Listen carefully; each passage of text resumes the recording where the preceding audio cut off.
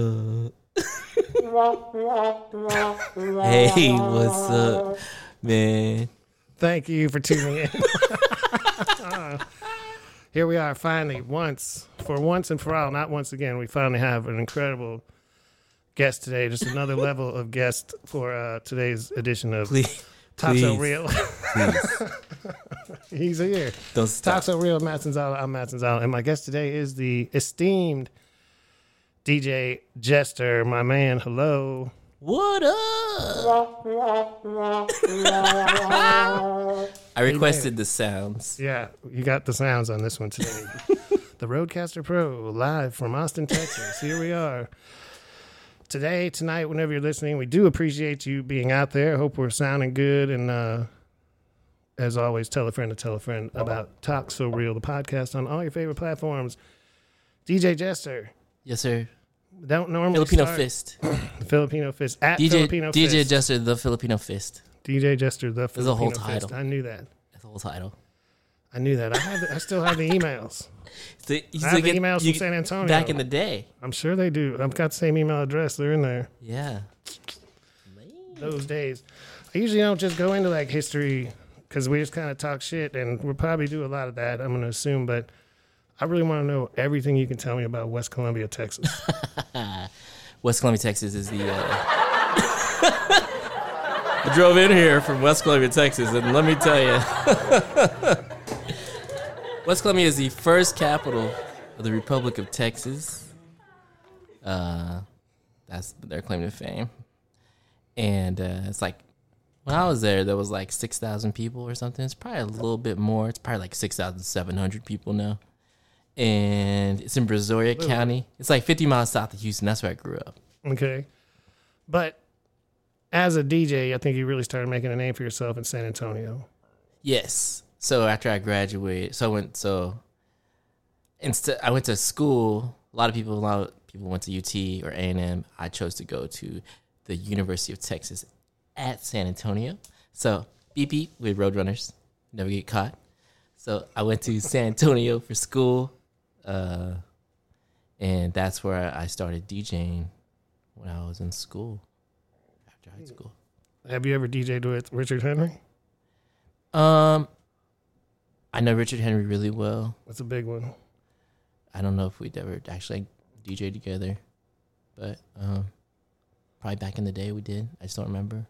Well, when I reference those emails, I remember, were you doing like a scratch school or something? You were doing some at a library from what I remember when I was first hearing about you. Man, back in the day. Yes, me and Klassen. Mm-hmm. We used to do, during the summers, like right about now in the hot Texas heat, we would do these scratch school classes basically at a different public library in San Antonio every weekend. And yeah. Was that early 2000s? That was probably late 90s? Probably early 2000s. Yeah. Yeah, probably early 2000s, I'd say.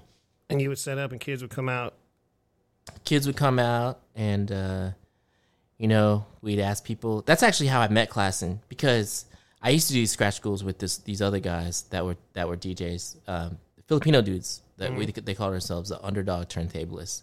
And I was in their crew, but I was like also like their manager. Mm-hmm. I was more their manager than like I would like to do. See, I was getting those emails. Those were the original emails. Those original emails. That's emails. Underdog Turntablists. That's probably what you're thinking of. Exactly. So that's how I met Klassen, because we used to do those. So that's Scratch School originated with those dudes, and we used to do these shows, these kind of sessions at Borders Books and Music in the Quarry Market. That's right. In San Antonio. Rest in peace. That was a fun place to go to.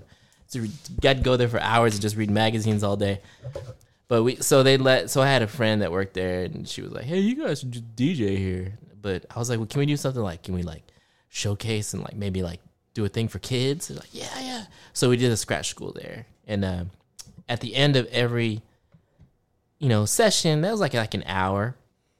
We kind of tell people real introductory stuff, like this is a turntable, this is another turntable, this is a mixer, this is how it works. And then, they scratch and stuff and, just make it entertaining. And then at the end, we would ask kids to come up like, yo, do you want to, anybody out there who feel like scratching, come on up. And then this dude came up, and he must have been like 15 at the time, and he was cutting. And I was like embarrassed because I was like, oh man, this dude can scratch better than me. And he's like a kid. Ended up being Klassen. And that's actually how I met DJ Prince Klassen.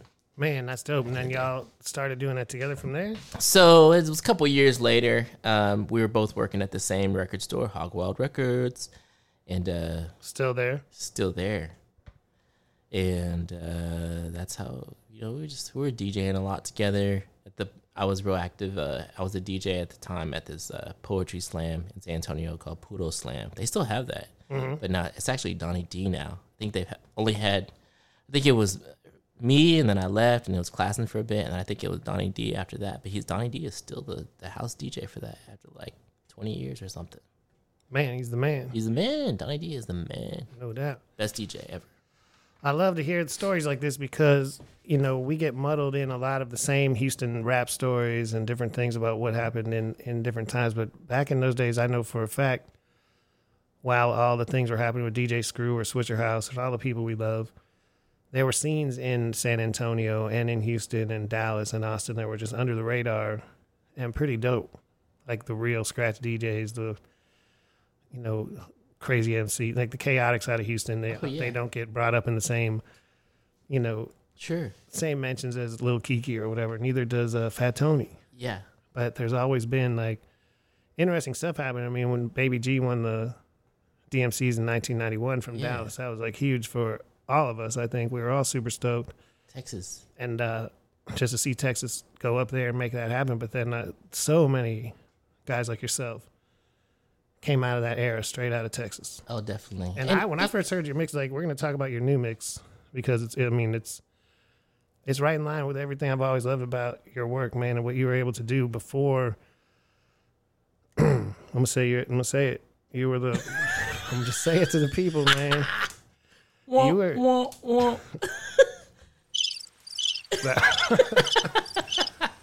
No, you were. I mean, for lack of a better term, I'm sure there's better terms. You were the mashup before the mashup. Before people were mixing up things that were kind of crazy to go together on every mixtape. Your early tapes were crazy. I'll never forget playing. I'm so bad with titles, but Riverwalk. No, Heavily Booted. Yeah, Heavily Booted was the one you started out with, Amarillo by Morning, right? Right in the beginning. Might have been Secret Love. One of those two. But it was close to the beginning, and I remember. It's close to being. I remember playing it on the radio in Houston, just like 10 minutes of it or something, and Chill and a couple other dudes in the studio were just singing along to Amarillo by Morning, and they were stoked. They loved it, That. And that's the sort of thing that I've always admired, mixing up all the sounds. Yeah, man. Always been an inspiration in that world. Those are the days. That, my show was different. Kind of back then. I don't know if you remember. I used to dance a lot on stage, and it was just a whole audience, participation. This is like pre-Serato, so everything was vinyl. So you don't have to look at a computer. Your eyes are like dilating. You actually have a connection to the audience. So I remember I would go into the crowd and stuff, and that was from like playing with Kid Koala, really being on tour with him and just seeing how he, definitely like my style was like derivative of that. Were you out there with him that early on? I remember it was pretty early. 2000. Like 1 year in San Antonio. It was Kick was a little bit after that. Okay. But I think I honed it. It was very loose back then, and I kind of like figured out I had to play in front of people after that. Right. Well, that's crazy though. I mean, I know back in those days I used to see.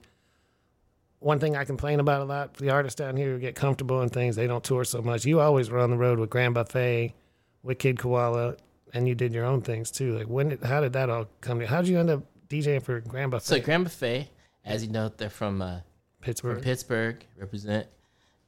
Yeah, Pennsylvania. So I tell you how that happened. So back in the day, they used to always book me for these Anticon shows. Fucking Anticon shows. At emos all the time. Like sure, Graham or James. They used to always like, yo, you want to DJ this show?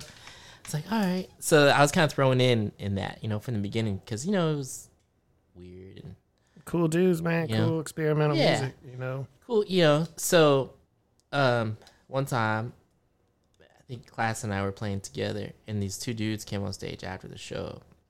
Or after we played, we opened up, right? We were the first acts, and then I was packing up my stuff, and these two dudes from that I didn't know who they were. They came on stage, and they're like, "Hey, man, that was amazing." And I thought they were just like some like dudes in the audience. And then I got off the stage, and they were like the next group, and that was Grand Buffet. And I was all like, "Oh, thanks." And then we kind of like we traded numbers. I remember being real blown away by their stage show because those guys had like an amazing show in that they could just they improv'd a lot with each other and with the audience. Like it's a lot of stuff they said sounded like it was written, but it wasn't. Like as far as like their, I mean, it was just they were fearless. You know, it was like comedians at work doing their craft. It was pretty amazing. Like it's quick, you know. Mm-hmm. So, anyways, we kept in touch. Every time they'd come into town, I'd come see them play, and then, you know, eventually those dudes were like, "You want to come on tour with us and be our DJ?" And so I went to Pittsburgh and practiced with them, and ended up touring. They had the same booking agent at the time as Of Montreal, so we went on tour with Of Montreal, and then the next year I went on tour with Of Montreal and MGMT before MGMT was big, and then, you know, the rest is history.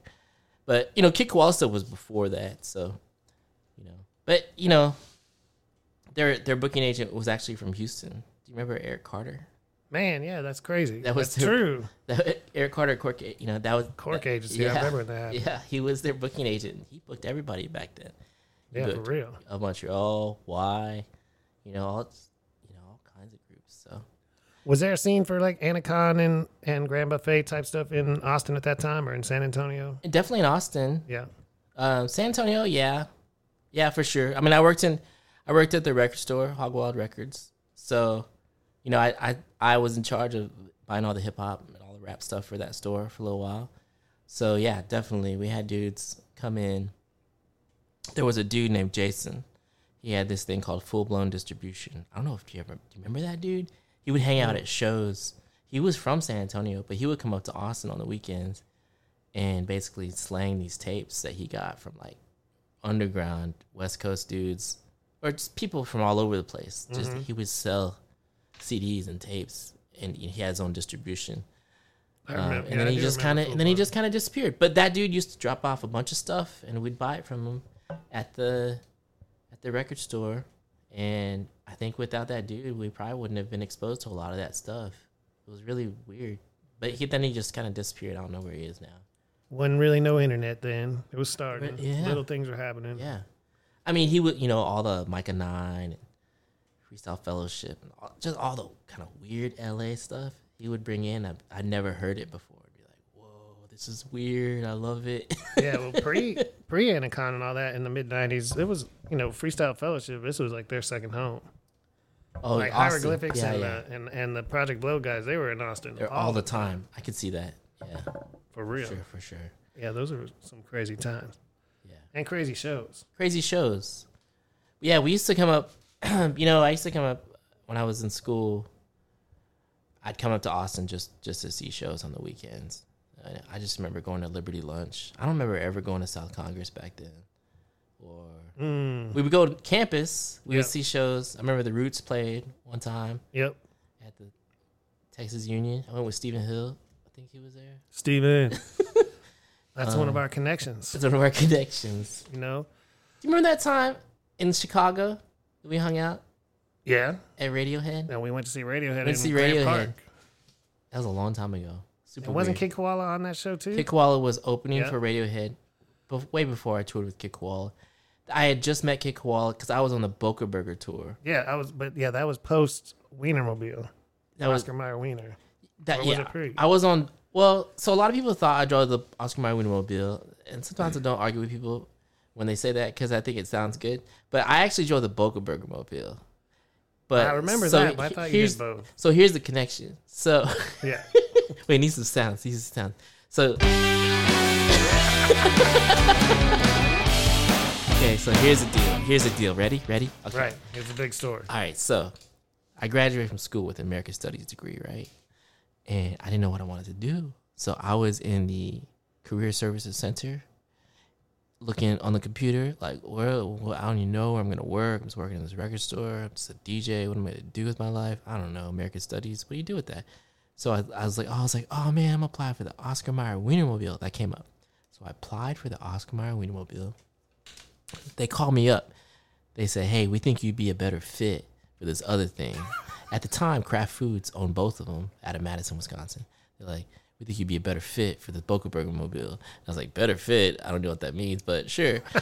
So I went up there and I interviewed for that. And it was crazy. Like when you go, it's the same headquarters, but we're just like the stepbrothers of them. But it was weird because you would see like there were like 9 or 10 like Wienermobiles parked in the parking lot. It was just like a wild, like, whoa, where am I? It's so cool though. I loved it. And then, yeah, at the time I was driving that was my first job out of college. I was driving the Boca Burger Mobile up and down the East Coast and Midwest. And I think I was in Chicago and you happened to be living there at the time and we hung out. And I met Radiohead was playing. I bought a ticket, spent $50. A lot of money for me back then. Exactly. You know? But that show would be $367. Yeah. And then we went to the show and it turns out, well, I mean, I knew Kick-Wall was opening. So I went and kind of hung out with him and built with him a little bit. And I think Beta Band played that too. It was really, really good lineup. Good show. Yeah. And then the rest is history. After that show, went back to our neighborhood at like Belmont and Western. Yes. And we were, quite possibly intoxicated. A little bit. And but we went to the liquor store on the corner right there, and there was a local jail, like a place like a holding cell type thing on the other side of Western, off about where we live.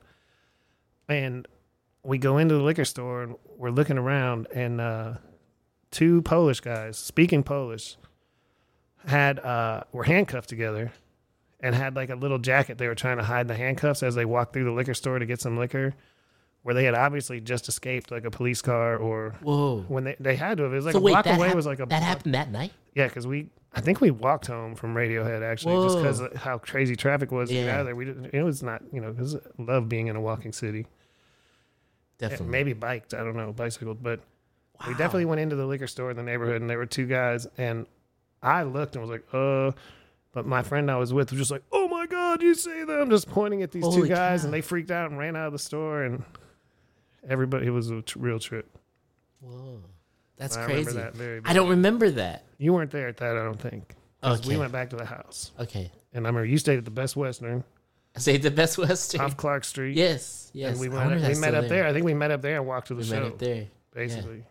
I stayed at the Best Western. I remember. I got a good deal in that place. I'd always try to stay at that Best Western. Clark and Diversity? In that area. Is that a street? Is that a street? Diversity's a street, yeah. I think it's right over there. It's weird. In that area. Just came back to me. I have no idea what I'm talking about. Shout out Scuba Steve. What's up, dog?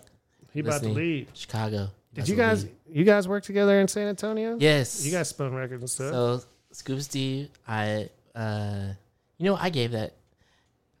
I remember meeting him at the record store. He came in and he was like, we were talking about hip hop. Like right away, we hit it off. So I think that I might have given him his first DJ gig. Damn. But yeah, Steve is like my brother, man. Known him for a long time. The man. For real. We got to get him on the podcast. Man, there were times at his house, man. We always would go to Steve's house and drink and hang out, listen to hip hop and rap. People would just freestyle. I remember this one time, Shorty from Houston, that girl? Oh, yeah. Shorty, we were all there at Steve's house for some reason. And I was so mad because it was late and I was kind of drunk. Steve wouldn't let me make the chicken pot pie that was in the fridge, in the freezer. I was so like, come on, man. He's like, no. And then so like, give me the mic. So I got the mic and I was like, when I say chicken, you say pot pie, chicken, pot pie, chicken, pot pie. And like, it was the funniest thing. I don't know. You just had to be there. But it was everybody was, in the hip hop community. Yeah, San Antonio would always go to Steve's house. And HoustonHipHop.com. Where's that? How did we lose that? How would we lose that? Damn. Another message board bites the dust. Yeah. That's funny though. I mean, to think about, a lot of people don't think about San Antonio as a hip hop city, but it's a big city. It's a big city, man. Things are happening, man. You know, and Steve, you go back to Steve, I'll tell you that he had a lot to do with building that because, you know, when he moved away, they lost a good one because he's just so good at organizing, and that's what they needed. They needed somebody to come in and they used to have a crew called Primates. Primates, of course. And do these like shows. You know, they put together this thing called Claude Caps, which is like this graffiti, because, you know, big graffiti scene in San Antonio. Yeah, definitely. And Steve was part of putting that together. And I remember he's like, let's start putting on shows. So, our first artist that we put on was MC Paul Barman. We got him. Wow. That was the very first Primate show. But we learned a lot. You know, we hit up people, and that's the thing. It was like a Texas thing. Like Steve was like, I don't know. I have no idea how it works. Like, how do you even pay artists? Like, what are we doing? Like, how do we talk to her booking? I don't know. Call C in Houston. He knows. So, you know, we would just call people that we knew in different towns that were already doing this stuff. And they would, this is how you do it. You should ask for this. This is when you should return it. You know, it's just tricks of the trade. There you go. You know? But yeah, it took a lot of that to get people to understand and come to a place like San Antonio. I remember those days. Oh, yeah. It was a struggle. Definitely. But then it always was fun. It's always fun. San Antonio shows are so much fun. You know? Yeah, people sleep.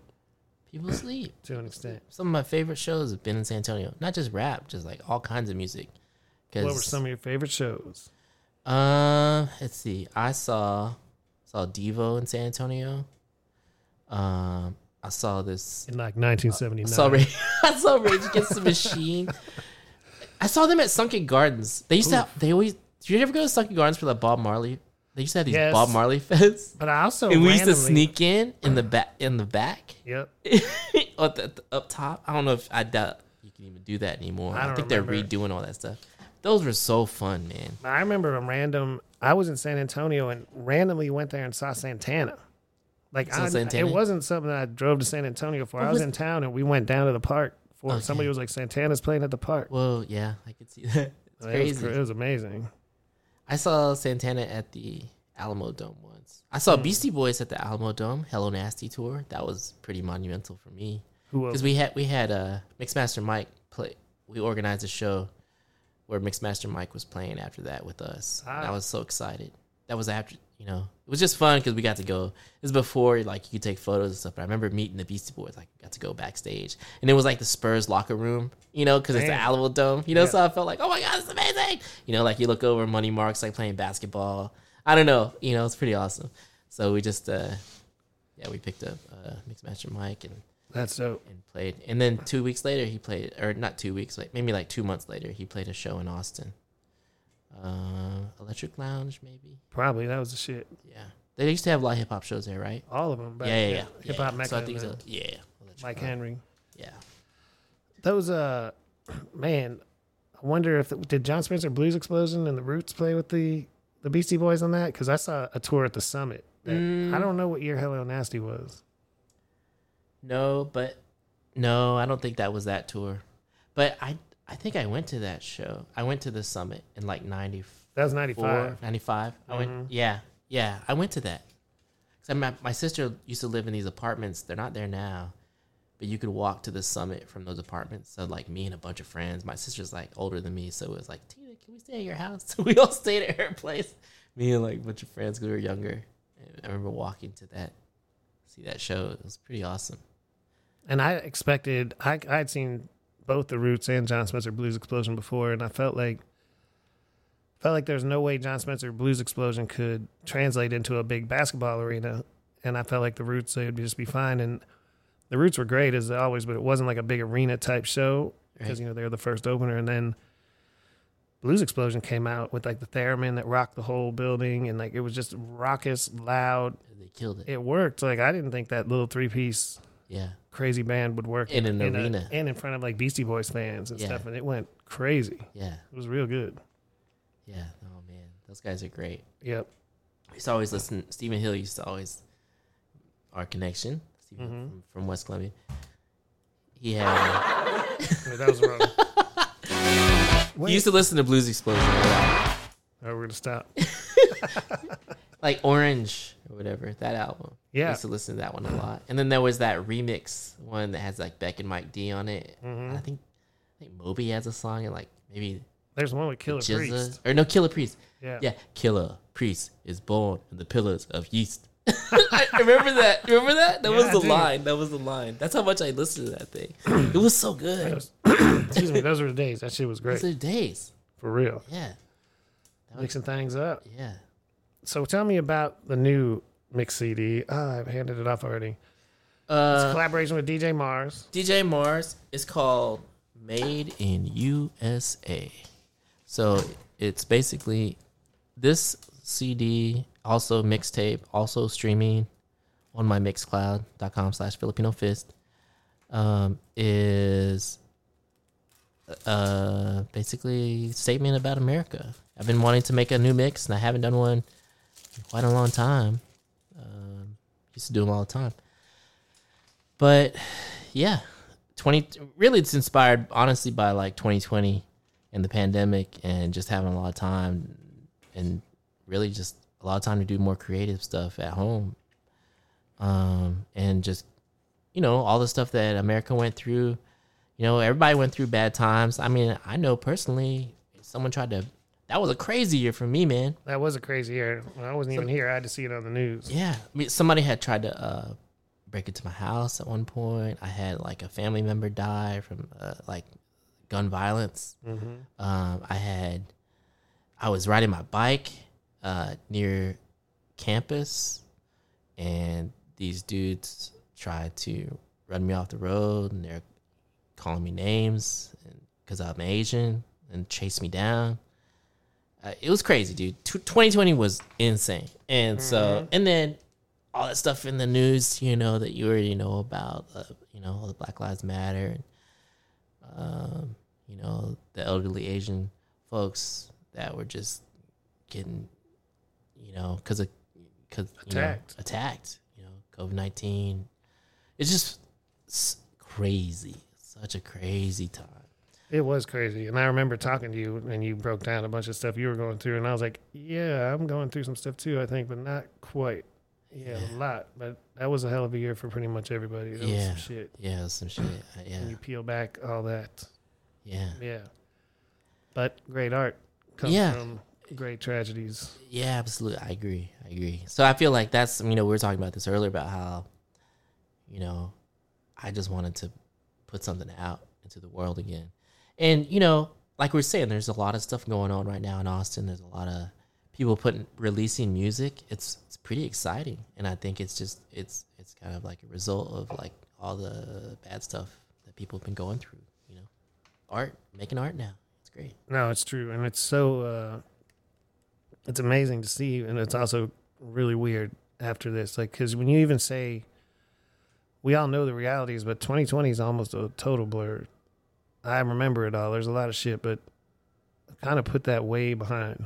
Yeah. At this point, the way we are right now, it's almost like we just went to HEB together. Right. Just walked in, got our stuff. Real quick. No problem. No problem. We're self-checkout. Touching buttons. Right. Whatever. Right. Normal. All good. Whatever. Normal. Couldn't do that back then. And then, you think back, that same place is so, I remember it. I know it happened for sure.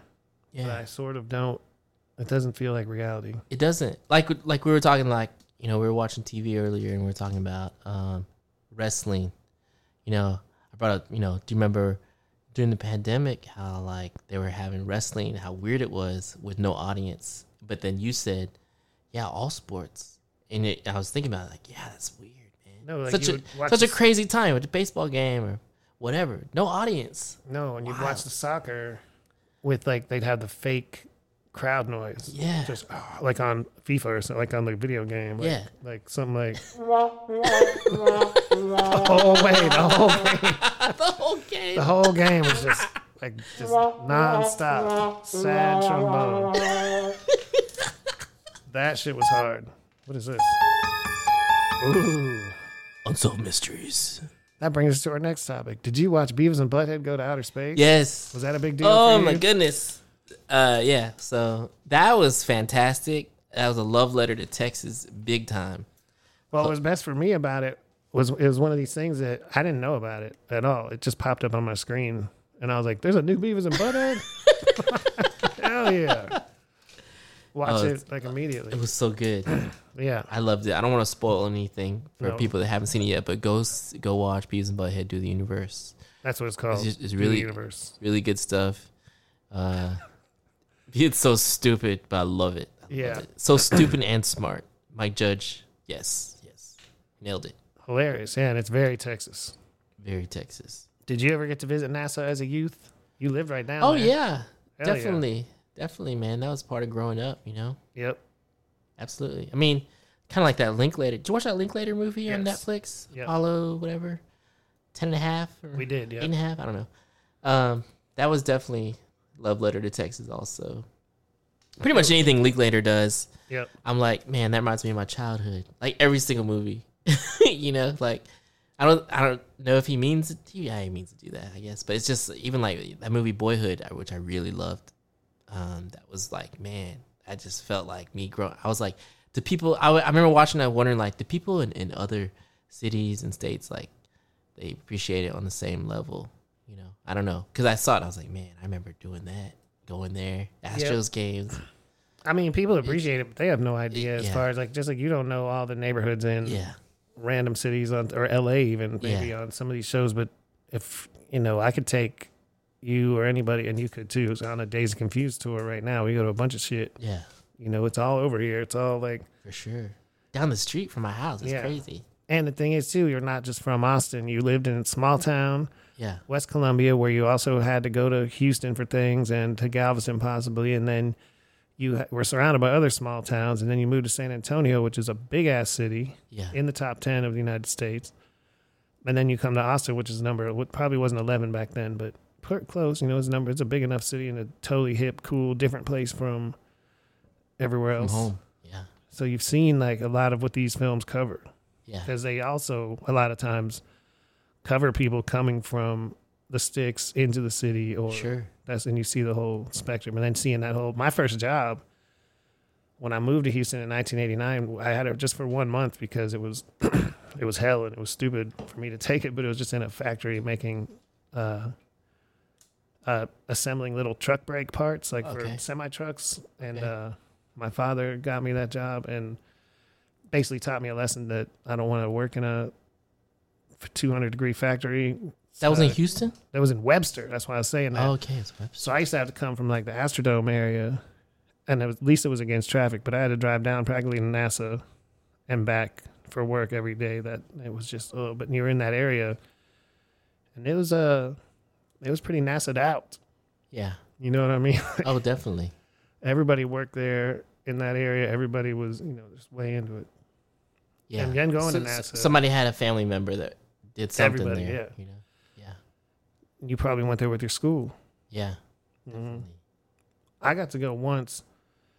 My father knew a guy who worked there, and we got to actually put like some of the astronaut stuff on and the helmets. Like we were like in the back. Took us into this little area where we could try this stuff. It was crazy. That's cool. But to come I have a photo somewhere when I was a babe. I'm like a baby. It must have been at NASA. I think my parents brought me, but it's like my head in like an astronaut suit, but like obviously it's not my body. So it's a pretty funny photo because it's like a little baby, you know. Yeah. Well, you were making crazy videos and things before anybody. Do you wish, because I see you do post them now, things from your youth. Do you wish you'd had the internet as a kid so you could just post those right up, had a TikTok Oh man, as young Mikey? if I had a TikTok when I was Back a kid, then, I'd be You'd be so rich. I would have blown up if it. You'd have blown up big. I'd have blown up because that's all I did, man. Like I don't know. My parents had a camera and they would let me use it, which is wild because it wasn't like it was a cheap machine, but they're like whatever. He's babysitting himself because both my parents worked. I was a latchkey kid, so they're like whatever. So like I just had a tripod. I would film all kinds of videos, man. Like go all over the place. I would, and then even in high school, I'd always carry around a camera everywhere I went. I thought I was gonna make movies. To tell you the truth, that's what I thought. I thought that's what I eventually was gonna do. You still can? I still can. I mean, I've seen a bunch of random clips, but do you have any of them collected like everywhere? Would you ever make like a DVD or an archive? Oh yeah, man. I have they're all in VHS. That's kind of what I'm doing right now. Is I'm picking out my favorite parts and just digitizing stuff right now. And there's some stuff I'm making it a lot easier now. Yeah, it seems. Yeah, but I mean, a lot of the stuff I just did that I have on VHS, and I just hope one day I hope I don't jinx it. Put the tape in there and it gets eaten or something. So I'm trying to digitize as much as possible right now. Yeah, you have to. But even in high school, like I made a senior video, and this is crazy. I was thinking about this the other day.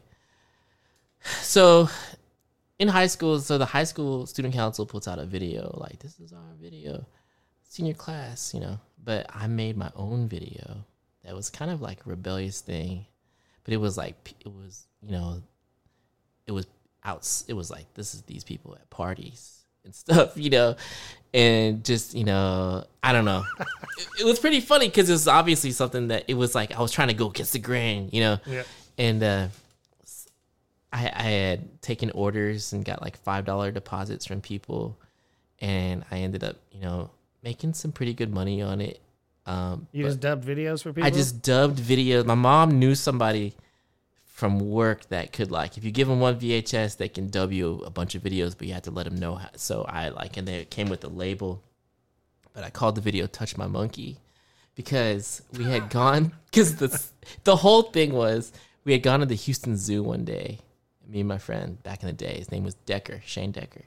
We had gone to the Houston Zoo one day, and we saw this monkey, and we're like, this monkey was like touching himself. We're like, no way. It was like a monkey that would sit on your shoulder kind of monkey. But we're like, oh my God, next time we come back, we got to bring the camera. So we went back and we spent like, I was watching it the other day.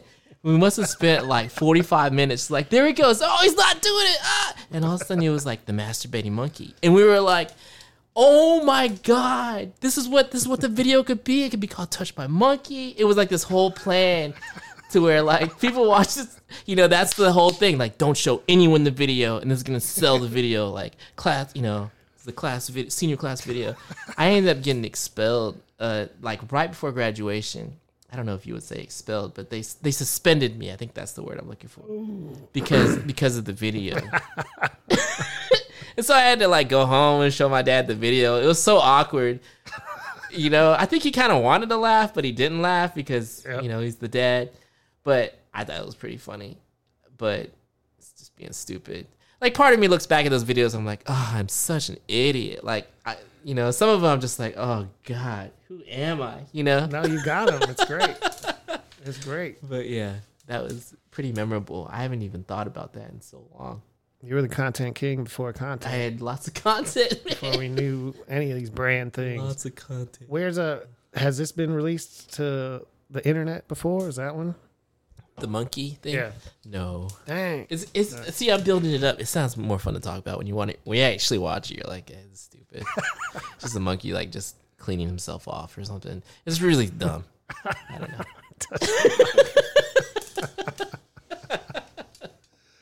I don't know. Good job. And then, as like, teenagers, like Beavis and Butthead, basically, horny teenagers, you're like, yeah. Watch that all day. It's so stupid. And now, every time you're in West Columbia, you walk down the street, you can't walk down the street without getting noticed. And remember, people got to bring that up. Right. That's right. WC. Good job. WC. Roughnecks. Are they? Yeah, that was West Columbia Roughnecks? We were the Columbia Roughnecks when we were in high school, and then in junior high we were the Roustabouts. So a roughneck is a experienced oil worker, and a roustabout is an inexperienced oil worker. I never knew. I know. I forgot that I knew that. That just came out. That's real. Down there. When did you first start releasing mixes and things? What was the first one? Riverwalk Riots? Riverwalk Riots, 2001. Man. Or 2000, at the end of 2000. And then 2001 is when I got that job doing the Boca Rigamobile. And then I thought I was actually done DJing. So I went on the road. I called my mom. I was like, hey, Mom, just say hi, whatever. She's like complaining that I got all this stuff in storage at their house because I didn't have an apartment. I just put everything in their garage. I was like, well, send me some of it. So she sent me a bunch of those Riverwalk Riot CDs. And so I used those CDs. This is before, you gotta understand, this is before the internet, it's before Facebook or even MySpace. I took those CDs and I would go to every independent record store and radio station along the way. On my days off, it was just something to do, and just give them a CD and like my little press kit that I made. It was just Xerox articles. And then that's how it kind of, all of a sudden I was getting emails from like Texas Monthly and then Aquarius Records in San Francisco, who I think were the ones that really put it on. They mentioned me in their newsletter. And then all of a sudden, like, Other Music in New York hit me up. And then, like, just people from the Village Voice. This is, like, the most, like, oh, this is how it works. People are just friends. There's, like, a group of 50 people that they tell one person and the other person knows. And then that's how it becomes popular. I mean, it probably works to some degree the same way now. It's probably a little different, but I mean, pretty were they wild. asking you to Pretty sign wild. copies? Yeah, so everyone was so all of a sudden, like, yeah, everybody wanted copies, you couldn't send an MP3 back then, so I did have to send all these CDs. Mm-hmm. So, so I'd send people CDs. That's how I met Kid Koala. He was on the road. I happened to be in Boston. He was touring with his band at the time. He had a band called Bullfrog, and they were playing in Boston. I think in Cambridge, actually. And I went to the show, and I gave him a CD and showed him some of the press stuff that mentioned me and him in the same sentence.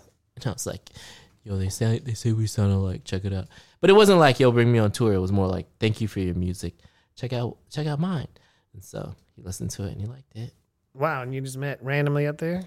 I met him At the after. show, I waited after the show, afterwards to be like, hey, check this out. It's funny. I have a photo from that show. From meeting him that night. It's funny. You have everything. Yeah, I try to capture every moment. Yeah. But it's crazy, man. That kind of changed everything for me. From making this, like, basically that Riverwalk Riots was just made for my friends. It was just made to sell at Hogwild Records, and just to, like, I never imagined that it would change everything. Yeah, I mean, imagine the people who had no idea what the Riverwalk is. Yeah, exactly. They're probably, what is it? Yeah. What's this? Yeah. But I remember taking photos for that.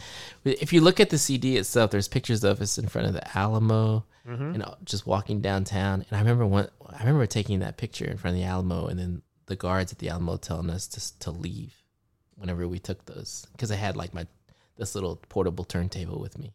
But they're like, "What are you guys doing? Hey, you got to get out of here!" Yeah, it was crazy.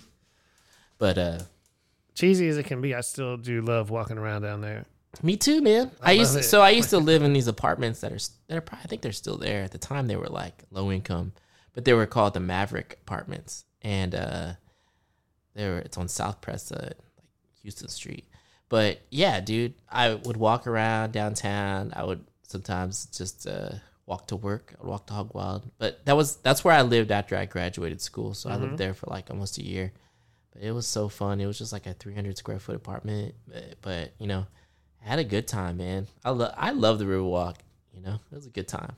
It felt like I just love just the history of walking around that. You just feel it and you see it. And it's just amazing. Yeah, definitely. And if you go off the path of the Riverwalk, you keep going.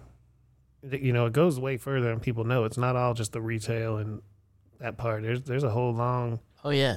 You can walk down the BFW Hall. Oh, definitely. Southtown. There's all the art galleries and stuff. I mean, that was just a fun time, man. Good era. San Antonio is a great city. A lot of overlap with the art scene and the music scene there. Yeah, it's really nice. And just the, community, sense of community there. No, there is a real sense of community there. It's a whole different mind state, but I just feel like when you walk around a place, like, you said you like the Riverwalk. There is a lot of like touristy, cheesy parts of it, but when you go down there, it's San Antonio still. Like, there's so many real bars. Oh yeah, that you don't see up here so much in Austin. Oh, like definitely. That are so just like been there only forever. In San Antonio. Like right. Straight up bar. Oh, for sure. Like the feeling and just the churches and all the stuff you walk around. The old architecture. All the old architecture is just amazing. You can look and see the buildings. What's the building? I don't know. It's not that important. It's right off. If you're Tower- looking at the Alamo, it's Tower off of to Life. the left. That big tower. Is it the Tower of Life? I think that's what it's called. Not like the Sky Needle Tower. Um, Well, you also have one of those. That's pretty cool. yeah, from the World's Fair. Yeah, exactly. Hemisphere Plaza. Hemisphere Plaza. We saw El Dusty at Hemisphere Plaza for Dia de los Muertos down there last year, and I remember walking around there going like, no offense, but if this was around like 6th Street in Austin, I wouldn't be there. And down Right. there, it was just it was like it was just very familial, Sure. real families, and just Definitely. people way into it for the actual event. There wasn't anybody down. I mean, lots of people were dressed up and stuff, so obviously to be seen and stuff in that little scene, that world, and it was just a whole different feeling, and I felt so good Yeah, walking around that. definitely. But there used to, I think it's still there, Institute of Texan Cultures. Have you ever been there? There's a museum down there, and I remember when I was growing up, they have different. Basically, it's like it kind of celebrates the cultures of everyone that's different cultures that moved to Texas. I remember when I was a kid, my mom, her picture was in there in that museum for a while, a good like I don't know 6 or 7 years or something. I remember being like having a lot of pride, you know. My mom, that's my mom. What was it? What was her picture? But it was there just for? Philippines, under the Okay. Philippines, like Okay. Lucy Minanagat Pendon is from the Philippines, and she came here as a nurse, and you know she works at the Bradsport Memorial Hospital in Lake Jackson, Texas. You know, all this stuff. I thought that was so cool. That you know? is cool.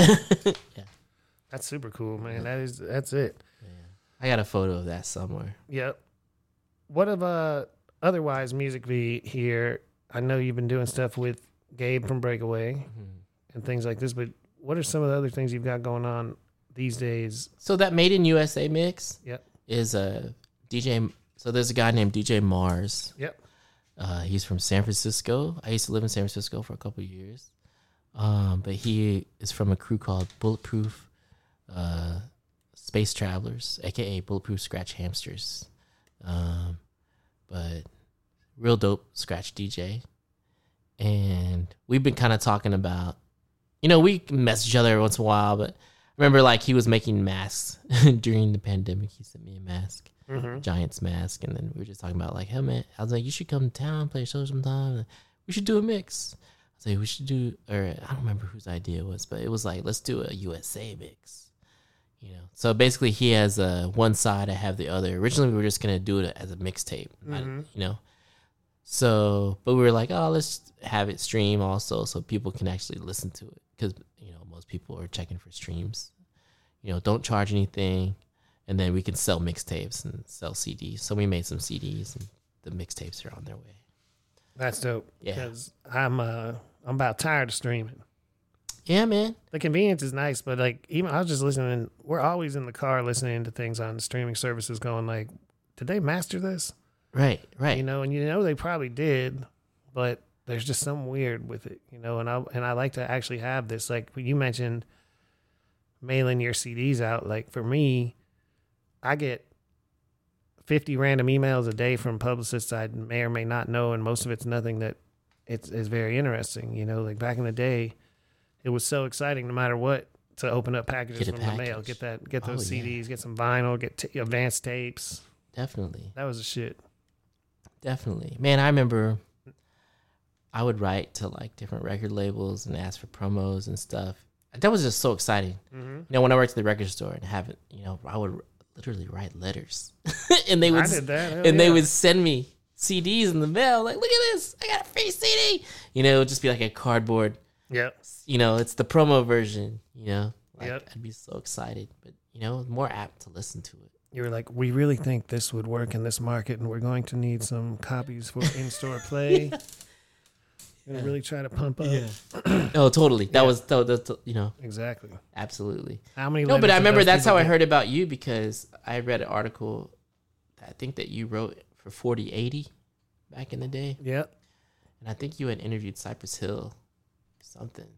That was my first cover story. Was that 4080? Yeah, 1995. I think that's how I first heard about you. Stephen Hill had told me about you, and then And that's right, because that's about when I was running. He was here. Yeah, Daniel. 45th. Britt. Yep. 45th Avenue A. He lived over there. Yep. And I remember that kind of inspired me because he started writing a little bit. Did you write for MMR? Maximum Rock and Roll? Or was that maybe no. Steven? I don't know. One of his friends did, but I was just like, man, that would be fun to write about music. Maximum Rock and Roll? Yeah. No, I never wrote for them. But I remember I would read some reviews in there, and he would show me like, this is my friend. So I wasn't sure if that was you or somebody else. But I don't know, Sahas maybe. I don't know. Yeah, exactly. Yeah, those days. But I remember being inspired by that, and that's kind of what I was like writing a little bit. Like I wrote for, I don't know if you remember in Houston, there used to be a thing called Urban Beat magazine. Of course. Andrew Chong, yeah. So I used to write for them for a little bit, a couple of years, and I remember getting CDs from him. Urban Beat was great too. It was great. I mean, Urban Beat, Public News, there was all kinds of stuff going on in Houston. Yeah. So at the same time, I was writing for the school newspaper, the Paisano at UT San Antonio, and I didn't really have good grades, but I was putting out music reviews all over the place, interviewing artists, coming to Austin, doing interviews. It was great, man. I mean, now this is predates all the DJ and stuff. It's just like, because I had a passion for the music, you know. Were you writing as Michael Pendon? Yeah. Yep. Michael Pendon, I think for the Paisano. Sometimes Mikey Pendon would be. Yeah. But, you know, and then I kind of graduated, and then the DJ stuff kind of took over. But that's back in the day, man. I used to just write music reviews all the time. But yeah, definitely Andrew Chong, Urban Beat, the whole Houston. Like I would go to Houston and meet at like Cafe Brazil for meetings and stuff. You know, because I'd go see my parents on the weekend and then go to those meetings on Saturday mornings. Yeah, thankfully, Cafe Brazil still exists. Still there. Yeah. DJ Sun has an album coming out and a thing with like a symphony. Yeah, coming up. Man, that's crazy. Yep. What an influence, that guy, man. For real. Holy cow. Yeah, if you were Urban Beat and going to Brazil, you know. Yeah. I remember, who else? Craig. Remember that guy used to write? Craig Lindsay, he's still around. He's still around. Craig's out there. He's out there. Yeah, living. I mean, honestly, that's kind of how Uncle Crizzle on Instagram. Uncle Crizzle, yep. Uncle Crizzle. That's how I met. That's kind of how I met like mathematics, like, you know, Witness and Comp 1, C+. Back in the day, it was kind of like through Urban Beat because they were like, oh, there's a party, so I'd go. And I remember meeting. I think the first DJ I met was probably Witness back then. I remember he worked at Soundwaves back then. Did he? Off of like Maine. Okay. Yeah. And then he started his own thing called Still Digging, which was like this record store for a little bit. Right. But I don't know. They all I know is they had a scene way before I even knew. This is like the infancy of me, like, whoa, this is so cool, you know. Back in the day, it was fun. Yeah, that's what Houston we talked about in the beginning was those other scenes that you don't hear about, like but when the Wax and stuff was happening and the Roots and people like that were playing in Houston and they were coming to Catfish Station here in Austin and, you know, you didn't hear about like the monumental nights that, you know, changed a lot of stuff for us too. Yeah, absolutely. And those kind of changed my life, you know. It's going to those things like, oh, that's how you do it. This is a community. We're here for the turntables. I see. Yeah, it's crazy. I feel like Houston had a lot of really great DJs, but when it came to like tricks and wild shit, it was more Dallas, Austin, and then y'all down in San Antonio. We had them. We had people who could go, but lots of people who could scratch and mix real well. But Houston always had a style. But people like Baby G, for sure, so many, definitely. What was it? I mean, that's how I met Nick Nack. All those dudes was through Urban Beat because I remember during South by Southwest, I came up one time. And me and Andrew Chong went to the radio station. That's how I met Les. Y'all went up to KVRX. We went to KVRX. Right. They were doing their show. I actually have video because I brought my video camera. I sent that to Nick not that long ago. But that was the first time I met all those dudes. And some of those dudes are like really to this day like good friends, like Brent Ibn Adam in New York. You know, he was kind of part of that scene. Red Kool-Aid. Yeah, Kool-Aid. Jeff Cashless. Who else? All the way over to, you know, I mean, back like Mel. Jonathan. Who was doing, he wasn't in just in that crew, but he was doing Nasties already Chris. back then, I believe. Yeah. Oh, yeah. Yeah. Alex. All those dudes. That was like the crew, man. And then I would see those dudes at hip hop shows because we'd always come up from San Antonio and we'd come to Nasty's to check out Mel's thing. And so I'd always see those dudes there. But yeah, that was an era for sure. Man, for real. And that's what I love about these histories and this talks because, like I say, I've always said, even back when I lived in Houston, like, it was a little too Houston-centric, but there was so much shit going on all over here. And all those guys you just named were pivotal in promoting the music and the culture and bringing people together, bringing events, to this part of the country. And it was such a great collective of people who need to be heard, need to be talked about. I need to get Nick on here because he just released a new record. Yeah. He's got this beat juggling thing. It's pretty dope, man. It is. Yeah. You already got it? He always has. I don't have it yet. I need to hit him up about that. But what if it's not dope? I've listened to it. I'm just kidding. You might be playing yourself. No, I know it'll be dope. I'm a fan. No, from what I've heard. I mean, it's Nick. It's quality control, man. Yep. We gotta get it. I gotta get him on here. Oh, get definitely. the whole. What was the crew? Him and X-Man, Soup, X-Man.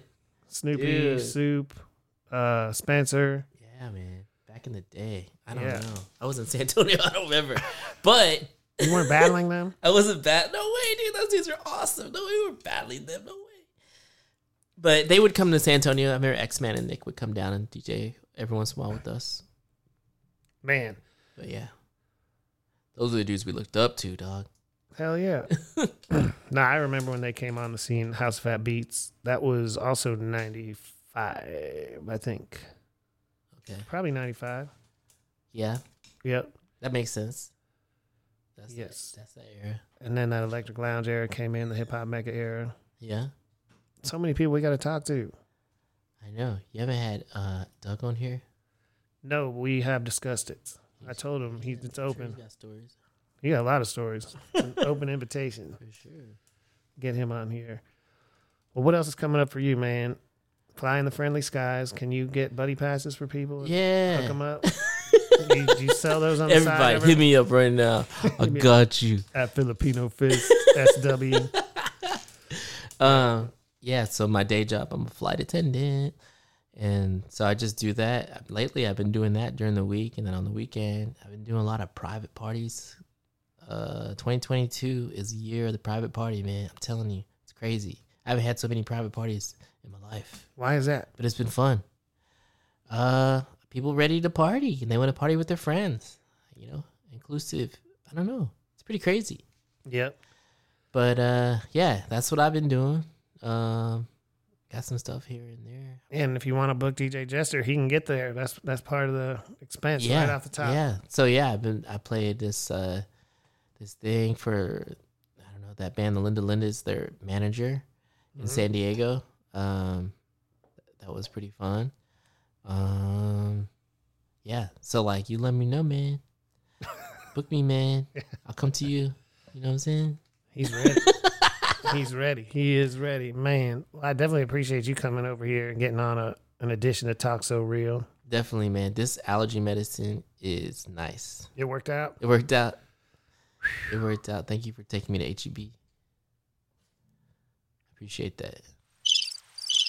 That was. I don't know these. I don't know. It feels like that's the right button. I think yellow is applause.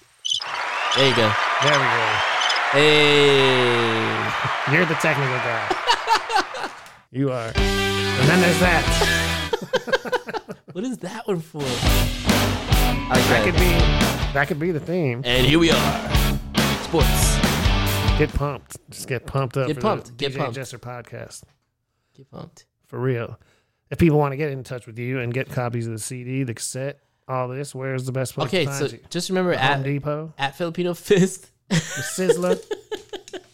So yeah, on Instagram at Filipino Fist, on Mixcloud at Filipino Fist, SoundCloud at Filipino Fist. They're all at Filipino Fist. Just remember that. And you can find me on all the socials. And we will have these CDs and cassettes available soon. But for now, just go to mixcloud.com/Filipino Fist. What about the whoopee cushions? My mix. Made in USA. Why whoopee cushions? I have those as well. Those are on my Bandcamp. But if I see you in the streets, ask me for one, and I might have one in my pocket. Possibly. Probably. Yeah. I don't think I even knew Maybe. you sold them on your Bandcamp. Amazing. I did. Nobody bought any, so I took it off. Because I was like, I don't know, man. I don't have that many left. I'm just going to give them out to people. Where do you get those made? Butcher Bear was the one that told me to put on my Bandcamp. But I did. I had them on there, but I took them down. Where do you get them made? There have been several companies, but I tell you, the last company, the company that I went through before this, they kept breaking. So people would constantly send me messages. You gave me a defective whoopee cushion. No, so I had to send people new whoopee cushions. So I go through a new company now, and you'll be happy to know that I don't have any more defective whoopee cushions. Man, you don't need all that. I have the top. My name is DJ Jester Filipino Fist, and I have the top quality whoopee cushions for you. So if you're looking for a really good whoopee cushion, hit me up. Man, hit him up. But yeah, I have a lot of whoopee cushions. I've given away a lot of whoopee cushions. I made some new stickers. I have new stickers, and I have a new CD. This is big. Pretty excited. I hadn't, because I do merch maybe like every 4 years. Kind of lazy about it. I'm pretty excited. This is a good merch year for me. These are great. Pretty stoked. You got to get your hands on Made in USA. Is there a reason why it's Made in USA? Well, Made in the USA. Well, our thing is it's an American mix. Yep. Yeah, everything's about the USA. Good and bad. I mean, just listen to it. You'll get it when you listen to it. It's not, it's not a patriotic mix. I mean, it can be. It just depends on how you're listening to it. You just gotta read between the lines. Whatever you want, they got whatever you want it to be. You want it to be patriotic, it's patriotic. But it's this. I'm telling you though, this mix will be perfect for your upcoming July 4th barbecue. July 4th is a great holiday, by the way. It's my favorite. One of my favorites, and I think it has to do with the fireworks. And I don't know. It's what a time to be alive. It's a crazy time to be an American right now. And just listen to this mix, and hopefully it'll make you feel better about being American. Jester's mix is actually all Paris classics. It's Panther Power, bitch. The whole tape. Pretty much. Pretty much. Get on it. You're going to love it. Anyway, thank you so much, brother, for coming down, man. We can do this anytime. Whenever you want to sit down, kick it. Yeah, we man. We can do it. Definitely. And we should go play some tennis. We did invent no rules tennis. No That's rules true. tennis. We need to do that again. I think it's time. We're well overdue. Right now, when it's 103, 104, we should do it around this. Perfect weather. Perfect weather for no rules tennis. We did have a few tennis days that lasted about 6 minutes. Yeah, because it was too hot. This is it. It's over. It's like, we got the Instagram video. Let's go. Let's swim. Basically. Let's swim. We basically just, okay, let's go to the pool. Yep. That's how we do. Too hot. Already, man. DJ Jester at Filipino Fist on all the socials. I'm Toxo Realist on a couple of them. And I might make a TikTok. Fuck it. Just like you. Dude. Yeah. Follow me on TikTok one of these days. I think you should. You to help me. So here's the thing. I have a TikTok, but I took it off my phone because I was looking at it too much. But I'm active on it every once in a while at Filipino Fist. But I want to see your TikTok. There's be some good TikToks. Oh, yeah. It's going to be amazing. I can dance. Y'all don't know. I can. Shit. We should do that right now. We should do a TikTok dance video. Not yet. I'm waiting on season 3. Season 3 is going to debut with the TikTok. It's going to be a live TikTok experience. It's coming. It's coming. I feel it. Yeah. Already made in the USA, man. DJ Jester and DJ Mars. It's out there on the internet now. You need to get that. And like I say all the time, tell a friend to tell a friend. Toxo Real Matt Gonzalez on all your favorite platforms, I think. Yes. Hit me up. Thank you, sir. Thank you. Yellow. Yeah.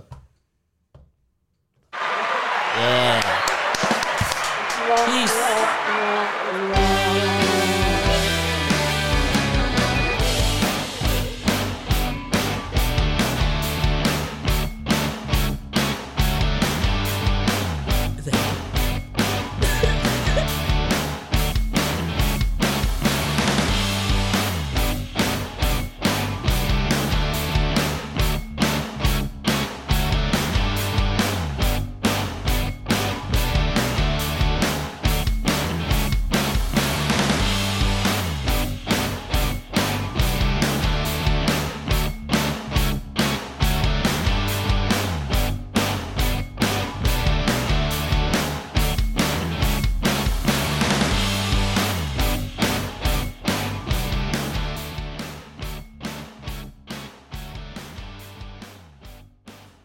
Austin FC, that's what's up. All right.